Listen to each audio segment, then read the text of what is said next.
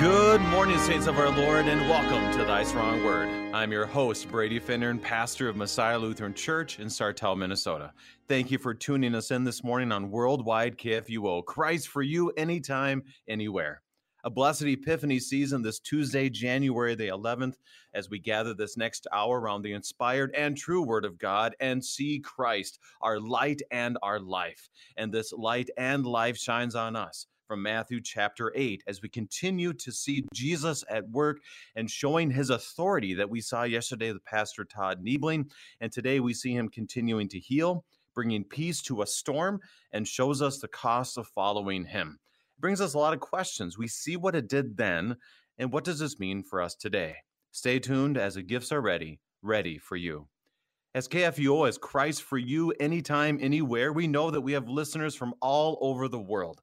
I noticed this last year as I started. My one-year anniversary was on Friday, and I want you to respond once again. How long have you been listening? Where are you listening from? Send us an email, kfuo@kfuo.org, or you can call us or go to the KFUO app and there's an open mic option right there in the app. You can just leave us a message. Where are you listening from and how long you've been listening? So far, we have heard from listeners from Ohio, 2 people, Illinois, 2 people, Missouri, a ton of people, Wisconsin, Oregon, and even Hawaii. And of course, we have one strong, wonderful member who keeps listening every day in Sri Lanka. So wherever you're listening from, send us an email, kfuo@kfuo.org. Thank you to our friends at Lutheran Heritage Foundation for your support of this program. For more information of their work, visit lhfmissions.org. Helping us to be strengthened by God's Word this morning, we welcome back regular guest, Pastor John Lekumsky, co-host of Wrestling with the Basics here on KFUO. Pastor Lekumsky, welcome back to Thy Strong Word. Good to be talking with you again. I hope you had a blessed Christmas and New Year's, but it's nice to be conversing with you again, Brady. And yes, I've been listening for 40 years, and either in St. Louis area right now up in the north where it is really, really cold. Well, not so bad today. Are you in Northfield right now? Freezing. Yep, I'm in Northfield even as we speak. So. Oh, wow. Okay, well, good. Welcome back to Minnesota. This is the best time to be here, they say, right? Yeah, do they? Well, I'm leaving Sunday, so that should show you my opinion about being here this time of the year. Wonderful. Negative 14 last week, Brady. Negative 14 without a wind chill. Yeah, okay. It was just not to brag or anything. It was negative 25 here when I woke up on Friday morning. So just so you know that that's our life as well. Yeah, well, we'll bask in the warmth of Northfield rather than being up there where you're at. See, problem solved. Well, Pastor, it is. Let me ask you this: you've been a listener for 40 years, and for us, I'm just always amazed that I get these emails from Hawaii and Oregon and Sri Lanka and others. What does that mean for you? You've been part of KFUO for a long time. It's amazing to me to see how far this has gone and what it means to our listeners. Any thoughts you have? Well, that's the radical change. I don't know if people appreciate that who are around the St. Louis area, because, of course, we're used to listening to KFUO for ages. You know, it's one of the longest running radio stations in the country. But the fact that, like you said, now you got someone in Sri Lanka. We've had people listen to our show in the Philippines, in Germany, and, of course, even North Dakota. See, that's amazing. The things that you and I are going to share with people today literally are being heard around the world. And wow, because we got a good thing to share. It's just all about God's love and forgiveness in Jesus. And what an opportunity he's given us now to literally take it out to all the nations as he commanded. So, it's exciting. It really is. It really is. So reminder, send us an email where you're listening from, kfuo@kfuo.org. Pastor, as we look at Matthew chapter 8, I like how we talked a little bit beforehand, and like how you said, when you put it into just each section, you're kind of like, okay, that's nice. I mean, obviously there's a lot of wonderful things to unpack, but also there's a lot of interrelated parts to this. So I want to ask you to pray for this, to pray for us to be able to see the connections that we see in Christ in our text today. So could you add that to your prayers this morning? Sure. Let's pray. Oh, Lord, again, as we always do, we come to you because we'll see in today's text, there's no understanding of you, of our world, of ourselves apart from the working of your Holy Spirit. And we also know there's no working of the Holy Spirit apart from your word. So we pray you'll show us all the interconnections between these texts. Show us especially how it connects with us in our daily lives today. Give us your grace and mercy and show us that you are a God of forgiveness.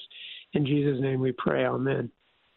Amen. If you have any questions concerning our text, send us an email, as I've said 3 times already, kfuo@kfuo.org, or give us a call, 314-821-0850. And Pastor, you had a great idea. Should I write this down, that you had a great idea this morning, or not? No, I'm joking. I'm trying to joke. No, you had a great idea for us to read the whole thing. And this is something I've done before, but I think this is really important for our text today, to read the whole thing, which is Matthew chapter 8, verses 18 through 34, and then get some broad strokes that I know you've seen and I see as well in this text, and then go slowly through it from there. Any thoughts on that? That sounds great. I mean, that's the thing that really, this is why it was so fun for me, Brady. I have dealt with every one of these single stories before as a pastor, preached on them all. But this is why it was such a joy for me. It was the first time I read them all together, and I never saw all the connections that these stories have with each other. So go at it, Brady. Let's get out of here. We are reading from the English Standard Version, Matthew chapter 8, starting in verse 18. Hey, could you start with verse 17? Would that be all right? Oh, for Pete's sake, yes, of course. That makes all the sense, because guess what? It goes back to the Old Testament and connects it all. You're right. Verse 17.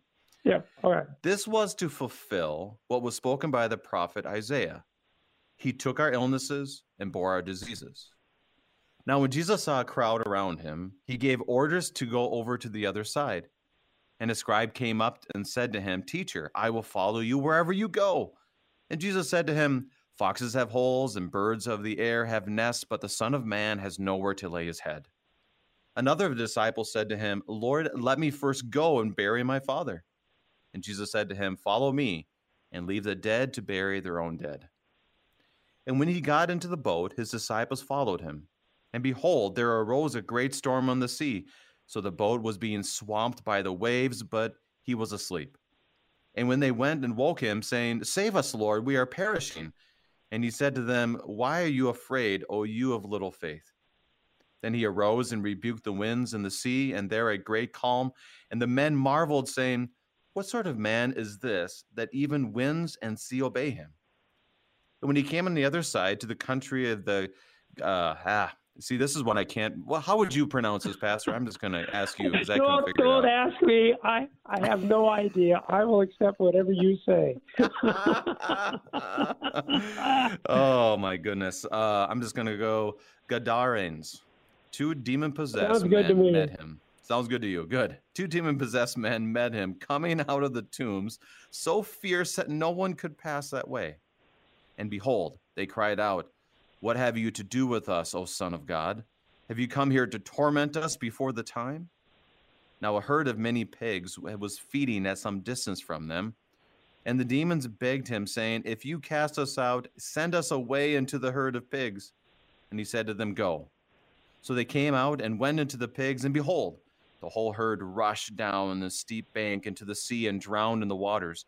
The herdsmen fled, and going into the city, they told everything, especially what had happened to the demon-possessed men. And behold, all the city came out to meet Jesus, and when they saw him, they begged him to leave their region. So this is the word of the Lord we hear from the book of Matthew. Pastor, how do you want to start us off as we look at broad strokes in these wonderful, theologically packed, Christ-centered passages?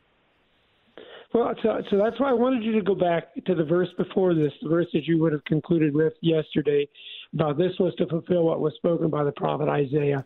He took our illnesses and bore our diseases.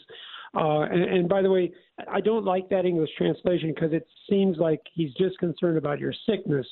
And of course, the words in Isaiah, the Hebrew in Isaiah, let me look that up real quick, was our griefs and our sorrows is how that comes out in the Hebrew. And the word there, illnesses and even disease, can mean not just a physical ailment, but it can be a moral, spiritual, a weakness, whatever. And so we got people listening to us all over, probably in Sri Lanka, and who knows where all. And they do. They've got struggles. They've got trials. And you need to know what this text is about and what it's been about, because that's actually a summary verse of what you've been talking about over the past few days. Yeah. Whatever your burden is, God doesn't want you to carry that. He wants to carry it. He wants to bear that. That's what he wants to do. And it occurred to me that's what all these stories are about we're going to hear today. It's about Jesus coming in and wanting to take people's burdens off of their backs. The problem is, though, people don't always want to give them up. But that's the God we got. So whatever you're wrestling with, let me tell you right now, he wants to bear that burden. That's what he came for, and it's still what he wants to do. Now let me throw another curveball at you. Okay? Would you mind read verse 26? Verse 26, which is in the middle of the story about the storm and the thing, why don't you care if we perish or not, Lord? But read what Jesus says to the disciples in the middle of that storm. Okay, verse 26. I just want to make sure. No other verses? This is the only one you're asking me to do. Yeah, this is the only one we need at this point, yeah. All right. I'm going to try to draw it all together. What this all right. What this all has to do. Yeah.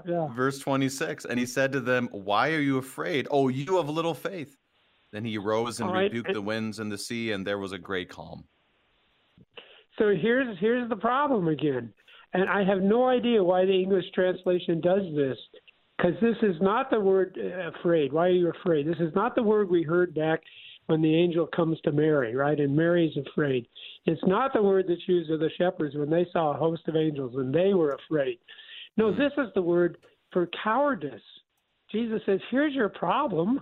You are a bunch of cowards, okay? Because honestly, if you're in a boat in the middle of a terrible storm and it looks like the boat might sink, that's a reason to be afraid. There's sometimes when you should be afraid, but the problem is that they are cowardly. And I think that issue, the issue of cowardice, will help us understand the opening story about the two men who are reluctant. One seems to be more than eager to do what Jesus wants. Right. But anyway, so let's go back. I'm ready to go back to the beginning and start dealing with it section by section, unless you've got some overarching things you want to point out. There's a number of very key themes that we continually see throughout this. Is one, the kingdom of God is at hand. And we're seeing how Jesus' kingdom functions different than a normal king. So that's a wonderful interpretive key we've seen throughout, how he teaches, how he heals, how he serves, even at the beginning, like we had in Epiphany, just this last Thursday, or if you celebrated on Sunday, that this king is for all nations. And so you see that even with this as well. Secondly, it shows his authority. That how does this king use his authority? So he's not a king that doesn't have power or authority. He does. And how does he use it? And I love how you said it too, that he took our illnesses and bore our diseases, showing that he takes our burdens. And you see this throughout the scriptures, that he's proving why we can trust that he will do these things. It's not just, hey, don't worry, I'll be there for you, like a friend might tell you, but you really don't know if you can fully trust if they actually can do what they're telling you. But here he's definitely proving that, yes, I can take your burdens. And then obviously he fulfills that in the cross and the empty tomb and his ascension, that if he can take care of those things, he truly will be with us in our current issues and the promise, of course, of the resurrection. So really that is a theme throughout this, always pushing us back, showing how God has been faithful, pushing us to the present and saying he's with us and pointing us to the future where everything will be fulfilled when he returns. So it's just this wonderful back and forth. And I don't know. Those are the things I've seen. Anything else you have? Well, and I really like that idea that it's not just like me. Brady, I'll help you out, but you don't know. Maybe the problem you have, that guy can't help. But you're right, and that's the point. This is why this is the answer to cowardice, is the fact that maybe you and I can't handle it. But we know someone who literally can, and you're right. The ultimate demonstration of that, of course, is his resurrection from the dead. But throughout this whole book, it's just over and over again. Yeah, here's a guy you run to when you got problems because he actually can do something about it, okay? By the way, neat thought about what a king should do, too. I hope Biden's listening to us because kings are supposed to serve their people. The people don't serve the king, but the king serves the people. And again, if you're a king, you should have the kind of power that you can do that. So I'm sorry. Go ahead, Brady. No, I was just going to say, you know, there's one of those things where if you were to say, hey, Brady, I'm there for you, I'm going to help you out, and then it gets to -14, I'm not sure if John Lekumsky is going to drive back here to Minnesota and help me out. I'm not so sure anymore. I used to think he would, but I'm not so sure. You're absolutely right. All right, let's dig into the text here. Let's dig in the text. Matthew chapter 8, we'll just read verses 18 through 22. Now, when Jesus saw a crowd around him, he gave orders to go over to the other side. And a scribe came up to him and said, Teacher, I will follow you wherever you go. And Jesus said to him, Foxes have holes and birds of the air have nests, but the Son of Man is nowhere to lay his head. Another of the disciples said to him, Lord, let me first go and bury my father. And Jesus said to him, Follow me and leave the dead to bury their own dead. So, Pastor, let's begin. Let's leave 21 and 22 to a little bit later, but 18 through 20 has this wonderful, like, wow, this guy's all in. I'll follow you wherever you go. I mean, this is like, it feels like the fishermen, you know, James and John. He says, follow me, and they do. And I mean, this sounds pretty good. A scribe of all people is doing this. What'd you find on this? So here's the thing, and it's amazing how sometimes you can be so dumb, because I've preached on this text, I don't know, probably at least a dozen times. I don't know how often Matthew came up when I was a pastor, but I never ever saw the connection before. That the reason all of this is coming up is it's no longer fun time. Fun time is over. And what I mean by that is up to this point, it's relatively easy to be a disciple of Jesus. And that's why you got crowds following him. Basically, you would go out and you would listen to Jesus preach. He's up there on the mount, right? This comes after the Sermon on the Mount. You go home and you sleep in your own bed. Yeah, it's not all that difficult to be a disciple of Jesus. And now Jesus says, now we're leaving. Now we're going to get on a boat, and we're going to go on the other side of the Sea of Galilee.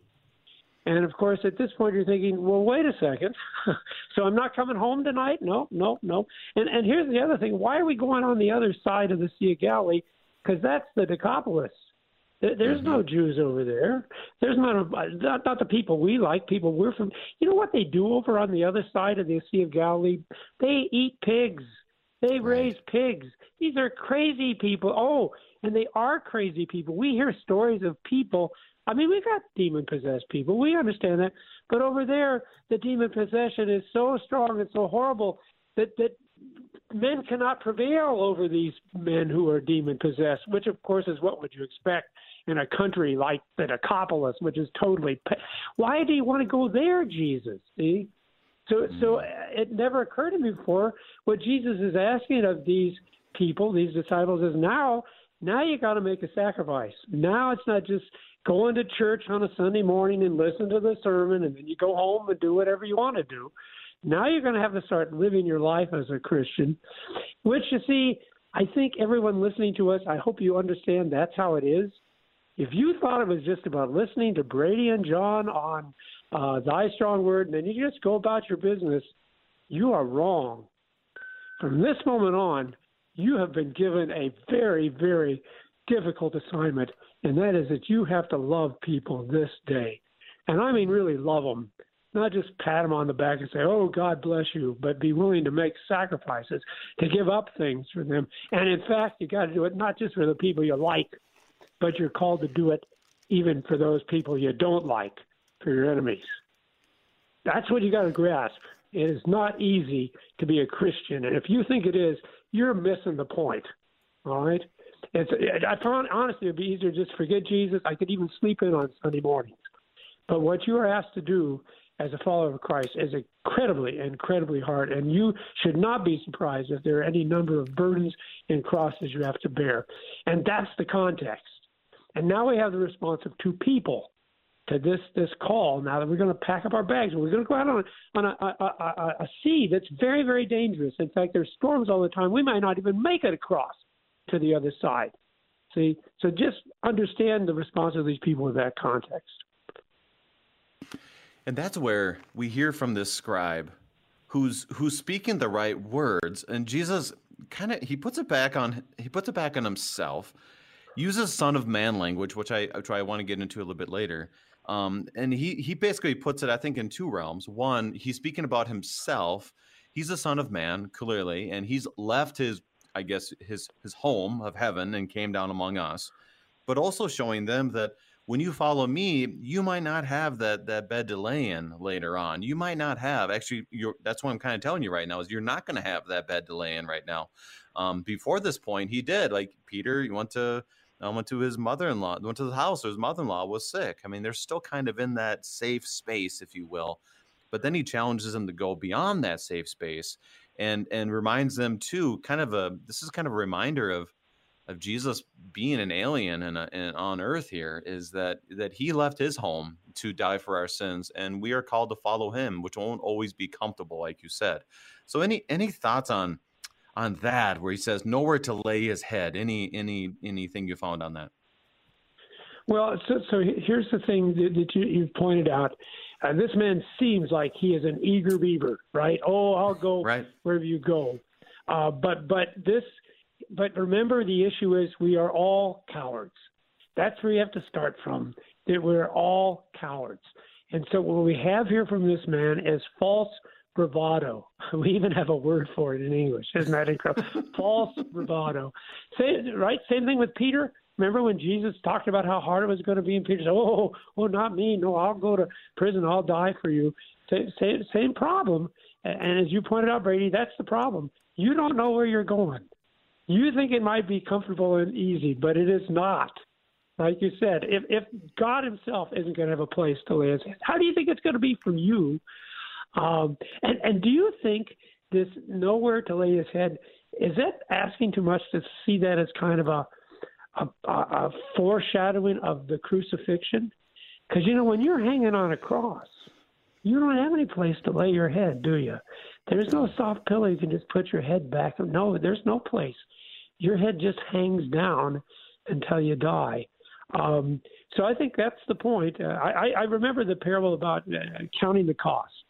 And I think that's what we have here. I think Jesus is saying to this guy, you haven't really counted the cost. You don't really understand. Of course, we're there too. Oh, we're good, brave Christians. And I'm thinking Jesus said, you have no idea what I'm going to ask you to do as a follower for me, the people you're going to have to love and care for. So let's not come at it that way. No, because you will not get to where you need to be if you think it's going to be your bravery and your strength and your faithfulness that'll get the job done. Brady, there's all kinds of other things here. Like you pointed out, he's a scribe. And everywhere else in the book of Matthew, scribes are not good. Scribes are the enemies of Jesus. The word he uses, too, teacher, I will follow you. Again, nowhere else in Matthew is that a good word. It's always the enemies who address him as teacher. We'll see another address in a moment that's usually a better address. So I'm not even wondering if maybe this guy isn't just a hypocrite, if he isn't just standing up for the sake of those around him, saying, oh, Lord, I'll go wherever you go. I can't judge a man's heart, but it's interesting the terminology that Matthew uses for him. What do you do with Son of Man, Brady? What do you do with the Son of Man? How do you see that? Yeah, it's really fascinating. I'll start with this, that it is obvious the way Jesus addresses him is he's definitely asking the question, are you sure about this? Bringing up probably hypocritical nature there. But yeah, Jesus mentions Son of Man. It's mentioned 80 times in the Gospels. It's never used by someone else. It's always Jesus speaking about the Son of Man. He doesn't say, I am the Son of Man, like he does with the I am statements in the Gospel of John. He just talks about the Son of Man. There's a lot of other language that other people use of him. Son of David, very prominent in Matthew, which obviously points to his lineage and that he is the greater David. Son of God is very clearly there as well, and King of the Jews by the Magi, so forth. But Son of Man is kind of a unique. Why does he use that language? And I read a couple commentaries, and it was kind of like, well, it could be this, could be this. And the best I found, most consistent of all of them, was kind of this understanding of that he is more than a man, but he is a godly servant. So he is God, clearly. He's more than a normal man, but yet he's made flesh, and he is a servant above all men, was kind of the language that I read. But at the end of it, they kind of ended with a big, but we're not entirely sure. But we do know it has to do with him. So what did you find? Well, isn't there like am I getting confused? Isn't it in Daniel? Isn't there like a son of man there too? It's kind of a messianic figure. Right. And so you see that come up. Although, you're talking about the commentaries, Gibbs doesn't agree with that. Gibbs says, well, he doesn't think that they would have ever made that connection, at least when Jesus was walking and preaching. I think I fundamentally agree with what you just said. I always rejoiced in it because it was like, here you got the Almighty God, and when he talks about himself, because that was the point you made, no one else calls him something. That's what he talks about himself. He always calls himself the Son of Man. And I'm thinking, well, that's cool, because if I was the Almighty God, I don't think I'd want to identify with a bunch of losers like you and me. But it's kind of neat. He says, yeah, I'm one of you. I'm a Son of Man too. Just a real quick story. Years ago, I've got brothers-in-law that have a trucking business. By the way, if anyone needs a good trucker up here in Minnesota, Klingberg Trucking, look them up. Look at it. It's on the internet, I'm sure. It's great. I love it. They'll haul whatever you need to haul. But one Christmas, they gave me one of their jackets. And on the back, of course, it said Klingberg Trucking. And these guys are all they're like 6'3", and they're like 250 pounds. They're big. They're men. And I'm just like a weak little pansy guy. And that just made me feel so proud that they would let me wear the Klingberg Trucking jacket. So I don't know. That's what I always thought about that Jesus said, I'm the Son of Man. I'm one of you. So, well, whatever. It's an interesting phrase that Jesus uses for himself, and it is meant to comfort us. And it brings us back to, like you said, that he is with us. He bore our illnesses. He took our illnesses and bore our diseases. He's proven once again in that small way that he's with us until the end. But right now, Pastor, we need to take our break. We are studying Matthew chapter 8 with Pastor John Lekumsky, and we'll be right back.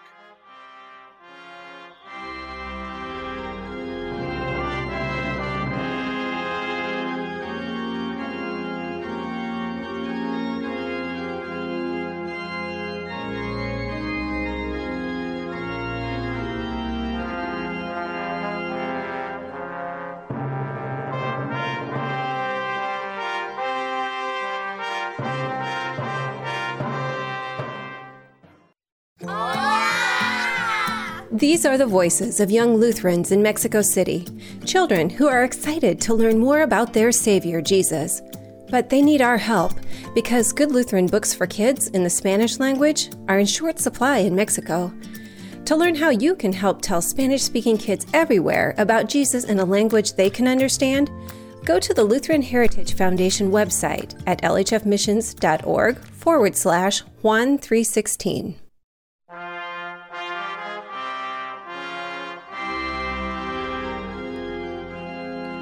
And welcome back. We are studying Matthew chapter 8 with Pastor John Lekumsky. To you, our listeners, we love hearing from you, who you are, where you're listening from, and how long you've been listening to KFUO. Whether this program or others, it's always a joy to hear from you. Send us an email, kfuo@kfuo.org, and tell us where you are listening from. I was always amazed to hear that someone from Hawaii is listening. And to you, our listener from Hawaii, tell us about a pastor we can have on. I've yet to have a pastor from Hawaii on, and it does not count if Pastor John Lekumsky goes to Hawaii and leads a program. That doesn't count. So we love to hear from you, from the saints around the world. So are you going to Hawaii anytime soon, Pastor? No, but I think you need to make it clear that people can actually do the show from Hawaii. They don't have to join you in Minnesota. There you go. Just to make sure you don't have to come to Sartell. You can stay in your wonderful land of Hawaii, or the island of Hawaii. So, Pastor, I want to get right to verses 21 to 22, because this, along with the rest of our time, we have a lot of gems to unpack, which I want to get to. But this one is one that really hits people. I remember when I was on vicarage, I read this in church on Sunday, and when I was helping with the youth group at that time, and this was a passage that they really struggled with, is that one of the disciples says, hey, can I just go back and bury my father, and then I'll be right back? It's kind of how we read this. And then Jesus is like, no, let the dead bury their own dead. And it's like, what is going on? How would you address a youth or other people that ask you, this doesn't sound like Jesus at all? Where would you start? Well, okay, and so that's the thing. It is a hard passage, and let's acknowledge that right off the bat. And whether you and I can give a a complete and a final answer. I don't think so. What people try to do is they try to soften it. They say that the phrase "bury my father" is an idiom for I needed to go home and take care of my dad until he dies. Or another interpretation is, burying in the Jewish religion could be really simple because they needed to be buried right away. And yet, on the other hand, the entire burial rite took over a year, right? Because you put the bodies in a tomb, you waited for the flesh to decay, and then you came back and you gathered the bones and you put them in an ossuary. But you know what, Lenski, do you love Lenski? He's an old Lutheran commentator. Yep. He says I've used it. Yeah. That's a bunch of baloney. He said, well, he doesn't say that. He's much more polite, but he says there's no indication of that at all. It's just what you said. Well, I just need to go. I need to have a day to get this 10, and I'll be right back. And Jesus says, absolutely not. No, that's not how it works. First, first you got to follow me. That's the first. Let me first go, he says, and bury. No, Jesus. And it is what he says elsewhere, right? He says, any man that loves mother and father more than me is not worthy of me. It's tough. It's really, really tough language we have here. But I think it goes back to the cowardliness thing. And I don't want to be reading into this man's heart and mind, but I think Jesus says, this is an excuse. You don't really need to go bury your father. There's people that will tend to the rituals for you. No, you are afraid. You are a coward, and you're using this as an excuse not to follow me. And that really hits home because we do it all the time. We have things that we don't really want to do. We know we should do, and we're good at coming up with really religious reasons why we don't, isn't it? Right? Mm-hmm. We have this is a good holy reason why we're not doing a loving thing that we know we should do. And I kind of think that's the circumstances here. And so here's the thing you got to understand, Brady. If you really want to love your family, you got to have Jesus first. You're incapable of loving your family the way they really need to be loved if you're just trying to do it on your own. Now, you can do the rituals, no doubt. You can go through the motions. But to really love and support people in a time of grief, no, you have to have Christ first. You can go through all the motions, that's true, but to truly love and commit and be willing to make sacrifices, especially in the time of grief, no, you've got to have that faith in Christ first. So that would be my understanding that, as hard as it is, Jesus has to be the beginning. Not that we wouldn't love and not that we wouldn't carry for our families, but we can only really do that after we know Jesus' love and forgiveness for us. Yeah, there are numerous times where you do try to soften it, and it's probably best put with these words. I heard this once, is really this person is looking at Jesus right in the eyes. And would we ever feel comfortable with telling Jesus, you know what, you're not first? And that's the scenario that we're placed with here. And this is not easy. This is not a simplistic thing. Pastor Lukomsky and I are not sitting here saying, "Oh, by the way, I do this really well," because if you ask me to do one thing, for example, if you were to ask me to do something that I don't really care to do, and at the same time, then someone right after that says, "By the way, Brady, I have 2 free tickets for you to go to a Vikings football game in an hour and a half." And then I'm like, oh, okay. Then I start to reveal my true love, right? And that's where we all have to double check ourselves, because Jesus says in Matthew 6, "Seek ye first the kingdom of God and his righteousness," which for me, this obviously, first of all, points me to repentance about my lack of love for him and others. And also this reality that one cannot demote the authority of Christ below other humans. I mean, this is Jesus. We're not talking to Bill. Talking to somebody else. We're talking to Jesus, and so it's very serious language that we all have to double check ourselves, repent, receive that forgiveness, and pray, Lord, help me to fulfill this as you've called me to do. Everything else in those details, I think I have to leave to the Lord, because I don't know how this all looks all the time. But Lord, have mercy. And I everything you said, I agree with. That's absolutely the thing is. And the thing we need to realize, if it isn't that way, if Christ isn't at the beginning of what we do, then we are nothing more than dead people burying the dead. That's the best we'll ever be able to do. But with Christ first, then there's so much more, isn't there? Death is not the end of things. Death is the beginning of an eternal life with the Lord Jesus and with all of our loved ones. And so, yeah, as we approach this world, if we're just going to do it on our own, that's the best we can do. We're just dead people burying other dead people. But when you have Christ, it's an all different thing. Not an easy thing, as we're going to see in the next story. No, in fact, you want to go on a boat ride with Jesus? You think it's going to be just a little cruise? We'll just sit back and enjoy ourselves and drink our lemonade. No. It's going to be a really, really difficult journey. But, yeah, that's if you want to be more than just dead burying the dead, you got to go with Christ. Go with Christ. Or actually, he's going to take us. It's a 3-hour tour, I think, is what the promise was before they got in the boat. No. And I do like what our confirmation rite says, because, do you renounce the devil and all his works and all his ways? Yes, we'll say. And then later on it says, do you intend to continue steadfast in this confession and church and to suffer all, even death, rather than fall away? And sometimes we'll criticize that, like, an 8th grader or 6th, whatever age you do confirmation, they can't make that commitment, And the reality is, I'm not sure if I am ready to make that commitment, which is why it does not say I do. It says I do by the grace of God, which is an important confession that we have as Christians, that all of this is only by the grace of God. So, so let's move on to the storm, to the boat, and when they get in. All right. So here's the situation. We are cowards. We acknowledge we're cowards, but we're going with Jesus, and now it's going to get tough. And in this story, we see a very beautiful thing about what happens when things get tough. And it's really not that difficult. But go ahead, read the story. Let's read it. And when he got into the boat, his disciples followed him. And behold, there arose a great storm on the sea, and the boat was being swamped by waves, but he was asleep. And they went and woke him, saying, Save us, Lord, we are perishing. And he said to them, Why are you afraid, O you of little faith? Or why are you cowards, O you of little faith? Then he rose and rebuked the winds and the sea, and there was a great calm. And the men marveled, saying, What sort of man is this, that even winds and sea obey him? So we've talked a little bit about this. I do want to highlight one word that's often used, and we'll see it more in the next part.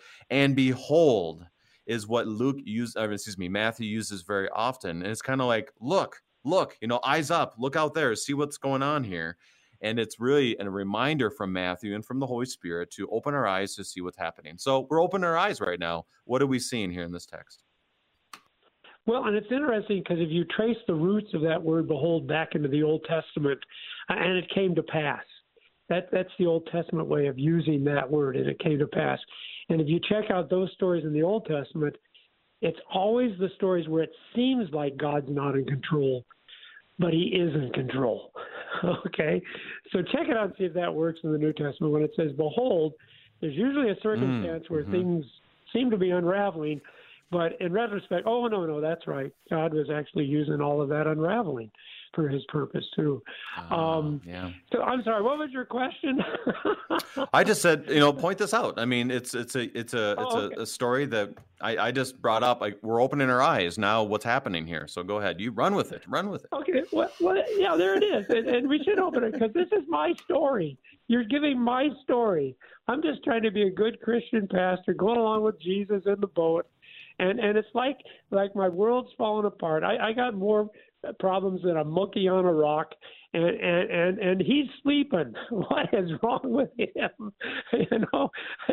Seriously, I've been in this situation over and over again. And so here's what you do when you find yourself in a situation where you're about to be swamped and it just doesn't seem like God even cares.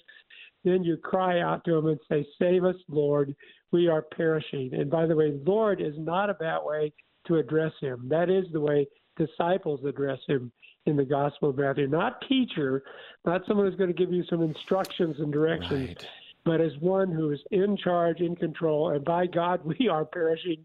You better save us. Okay? Which is what we don't understand. That's the program. That's the plan. It's not us saying, oh, Lord, wherever you go, we'll go. No, the plan is saying, Lord, I'm a coward. I don't know how I can do any of this. But you know what? I trust you can. I trust you can do everything that I can't do. And that includes taking care and loving the people around me. Although I will acknowledge I've probably been a failure in that in more than one way. But so save me there too, Lord. Save me there too. And one of the beauties of this is kind of like the other shoe to drop kind of time. You can just imagine Jesus in verse 27, because he obviously would have heard this because he's God, he's omniscient, and that men marveled, saying, "What sort of man is this that even the winds and the sea obey him?" And this just reminds me of when Jesus is speaking to Pilate, and Pilate asks him, "What is truth?" That it's like that moment where you notice in Scripture it doesn't say what happened next, because Jesus has kind of allowed there to be silence. Like, well, I think you might have just answered your own question, actually. that this is exactly who he is. This is the authority piece we're speaking about. How he uses this authority shows us how we are versus how God is, and what kind of king uses his authority in such a way as this. And obviously a good and gracious king who's willing to die and rise for you. And as we're looking at the text today, as you're saying so beautifully today, to help us along our way to live and to be more Christ-like according to his grace. I mean, this is all of that. He's proving it. He's showing it. He's showing that he's going to do that with us as well. And everything really is in the palm of his hands. So what we have here is the definition of what it is to have little faith. Okay? Mm-hmm. Because on the one hand, they don't comprehend what sort of man this is. Honestly, winds and waves, that's not a big problem for Jesus. All he has to do is rebuke the winds, tell the wind to shut up. Okay? And the wind will shut up. That's how powerful he is. So that's the littleness that they weren't quite fully comprehensive, that this is the Son of God that's with them, not just the Son of Man. And it's crazy because in the next story, of course, even the demons know that. But see, it's still faith. And what makes it faith? Because they turn to the Lord. Seriously, people, if you've got problems and you're thinking, I don't know how God can possibly solve this, okay, you're a coward. I don't expect anything greater than you than having thoughts like that. But no, just go pray to the Lord. That's all faith is. We just turn to Jesus. In fact, actually Jesus who draws us to him. If we saw it, how it really was working, it's the Holy Spirit. Because if it was up to them, why would they possibly turn to Jesus? They don't know that he's the Son of God. But the Holy Spirit's alive and well, isn't he? And he's moving these men to do something that they would never do on their own, which is cry out, "Save us, Lord." And, of course, he does. And, I'm sorry. One more thing that I think is really neat is please note, Jesus doesn't wait until their faith is strong enough. Because there's a lot of that baloney out there. Oh, the reason God hasn't answered your prayers is because your faith isn't strong enough. And I'm thinking, do you ever read the Bible? God never waits for people to have really strong faith before he delivers them. He delivers them all the time. He delivers them with great faith, with little faith, with no faith at all. Sometimes he'll deliver people. So, don't ever let anyone tell you, this is why your problems haven't gone away, because you don't have enough faith.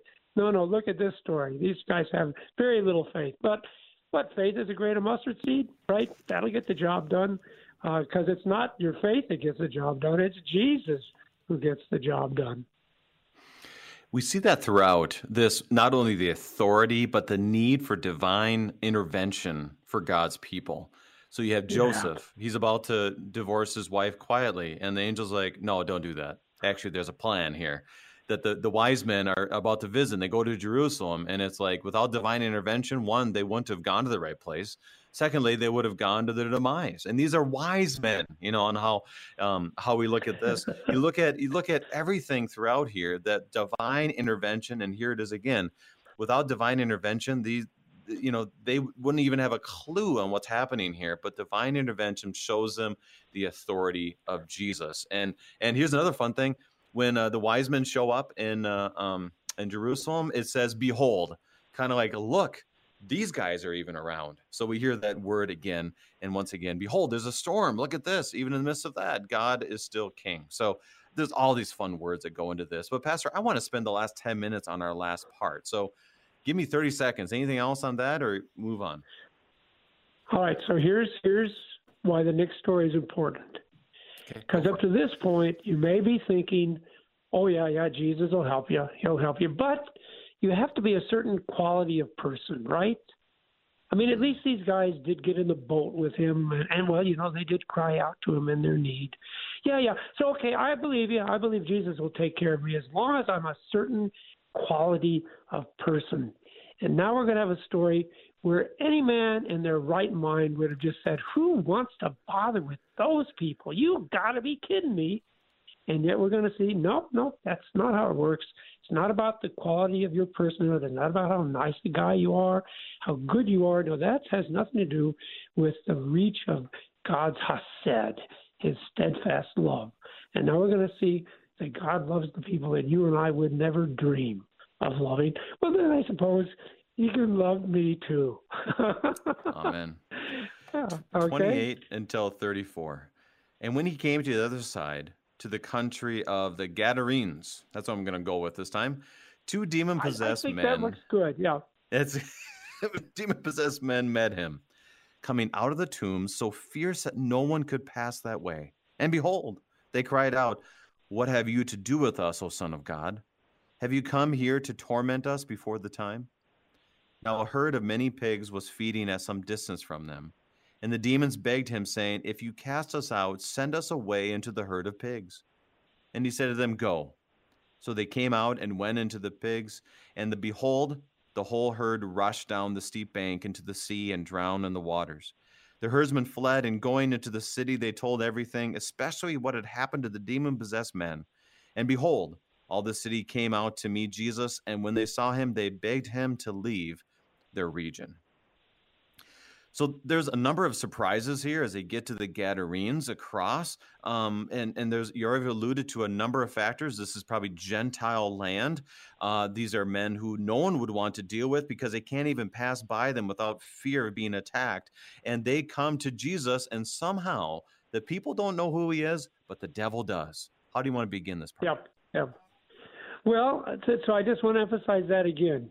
In fact, I was going to say this to the end, but let me throw it in now, because in radio sometimes we run out of time. What's really fun is that as soon as this story is done, Jesus gets in the boat and he goes back home. Okay? And so if you're to the side and you're saying, we made a dangerous trip across the Sea of Galilee so you can heal two demon-possessed men, and now we're going to go home. Across? That's right. And go home. But I think that's so cool, because that's the only reason we make the trip and go through all the danger, because there's two people I love, and I'm going to free them from their demon possession. And what a powerful story about Jesus. That's how far. Oh, well, you haven't heard how far he'll go for people he loves. This is just the tip of the iceberg. That's the power.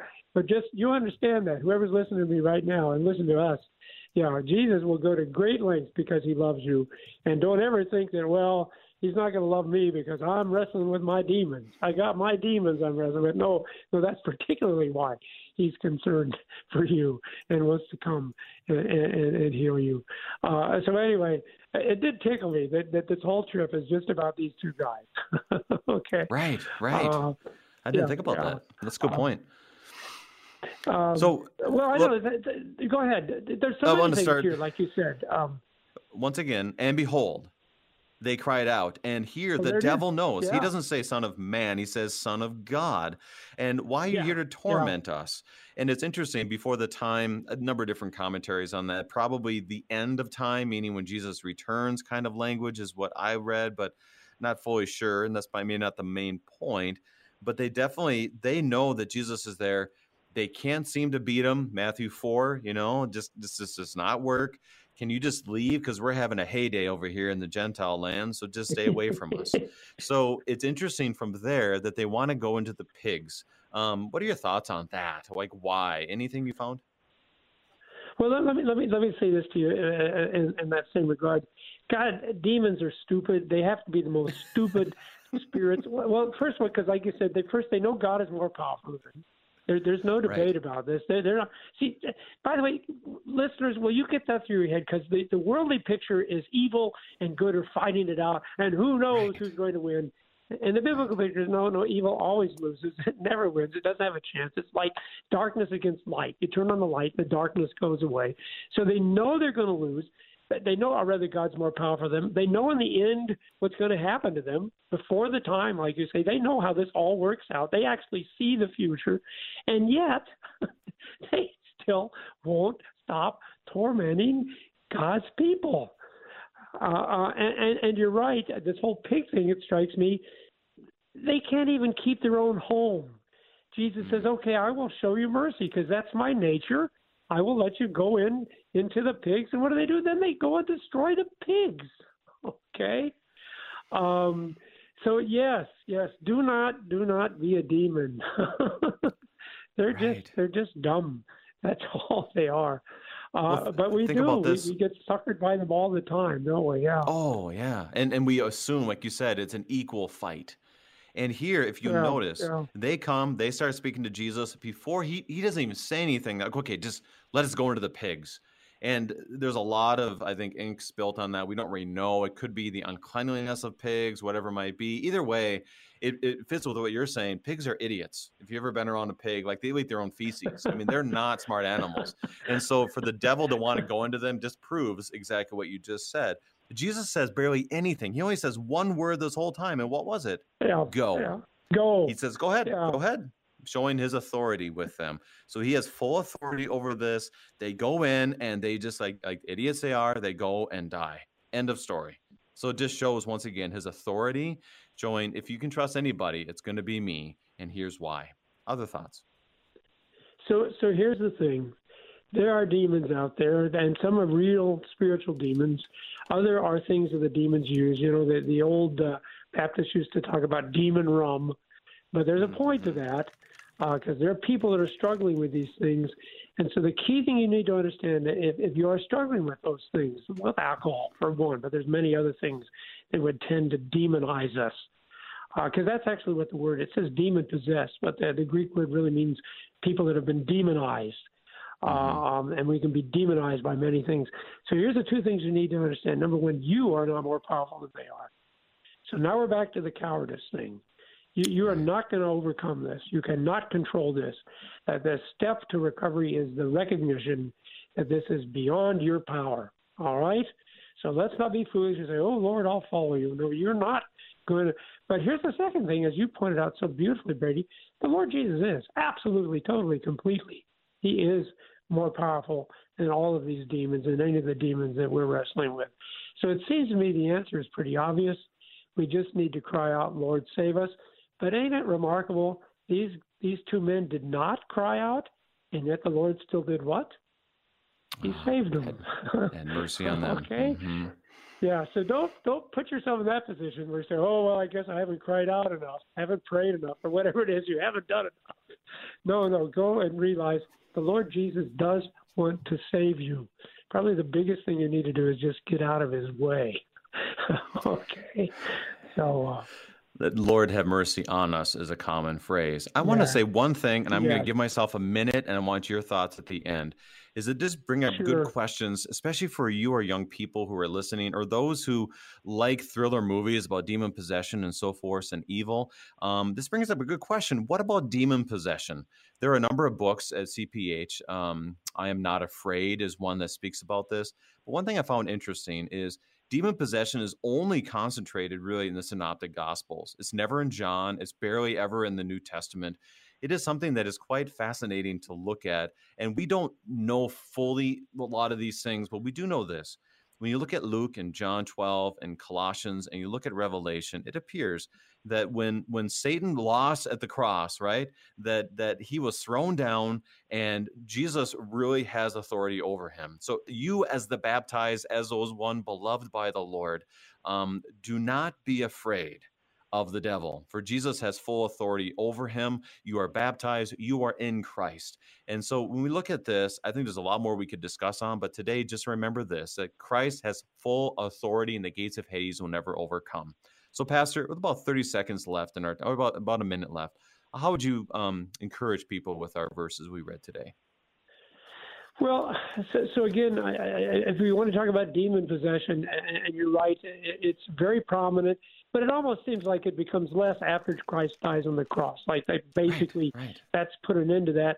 Although I would not play footsie with the devil right now if anyone's listening to us, because he's capable of doing whatever he wants to do, especially if we allow him. And I think that's the key thing about this story, that these were not necessarily good men anyway. All right, I'm sure they were doing all kinds of evil, wicked things that they were able to be demonized. And yet, see, that again is the point that this text makes over and over again. We have a God of unbelievable mercy, right? Lord, have mercy on us. And that's what he does. That's what he does. So whatever you're struggling with right now, please understand that the Lord Jesus, as we began, he wants to take those burdens. He really, really does. And he's going to keep being with you and keep working on it. And you just literally can't get away from him. He'll just keep coming after you until you say, Lord, save us. We're perishing. And then he'll save you. And he is. That's what he's doing constantly, day in and day out. We don't even know it sometimes, but that's the whole plan. In fact, all the storms are part of that plan too, so that in the end we might be saved by Jesus, not by our own works. Pastor John Lekumsky, a retired pastor who dabbles in the radio as co-host of Wrestling with the Basics from Matthew, giving us God's strong word from Matthew 8. Pastor Lekumsky, thank you again for being our guest. And thank you for letting me dealing with the whole text, because I'd never done that before, and that was so helpful for me. I'm your host, Brady Finner, and pastor of Messiah Lutheran Church in Sartell, Minnesota. Thank you for joining us, and the Lord keep you safe in the palm of his hands.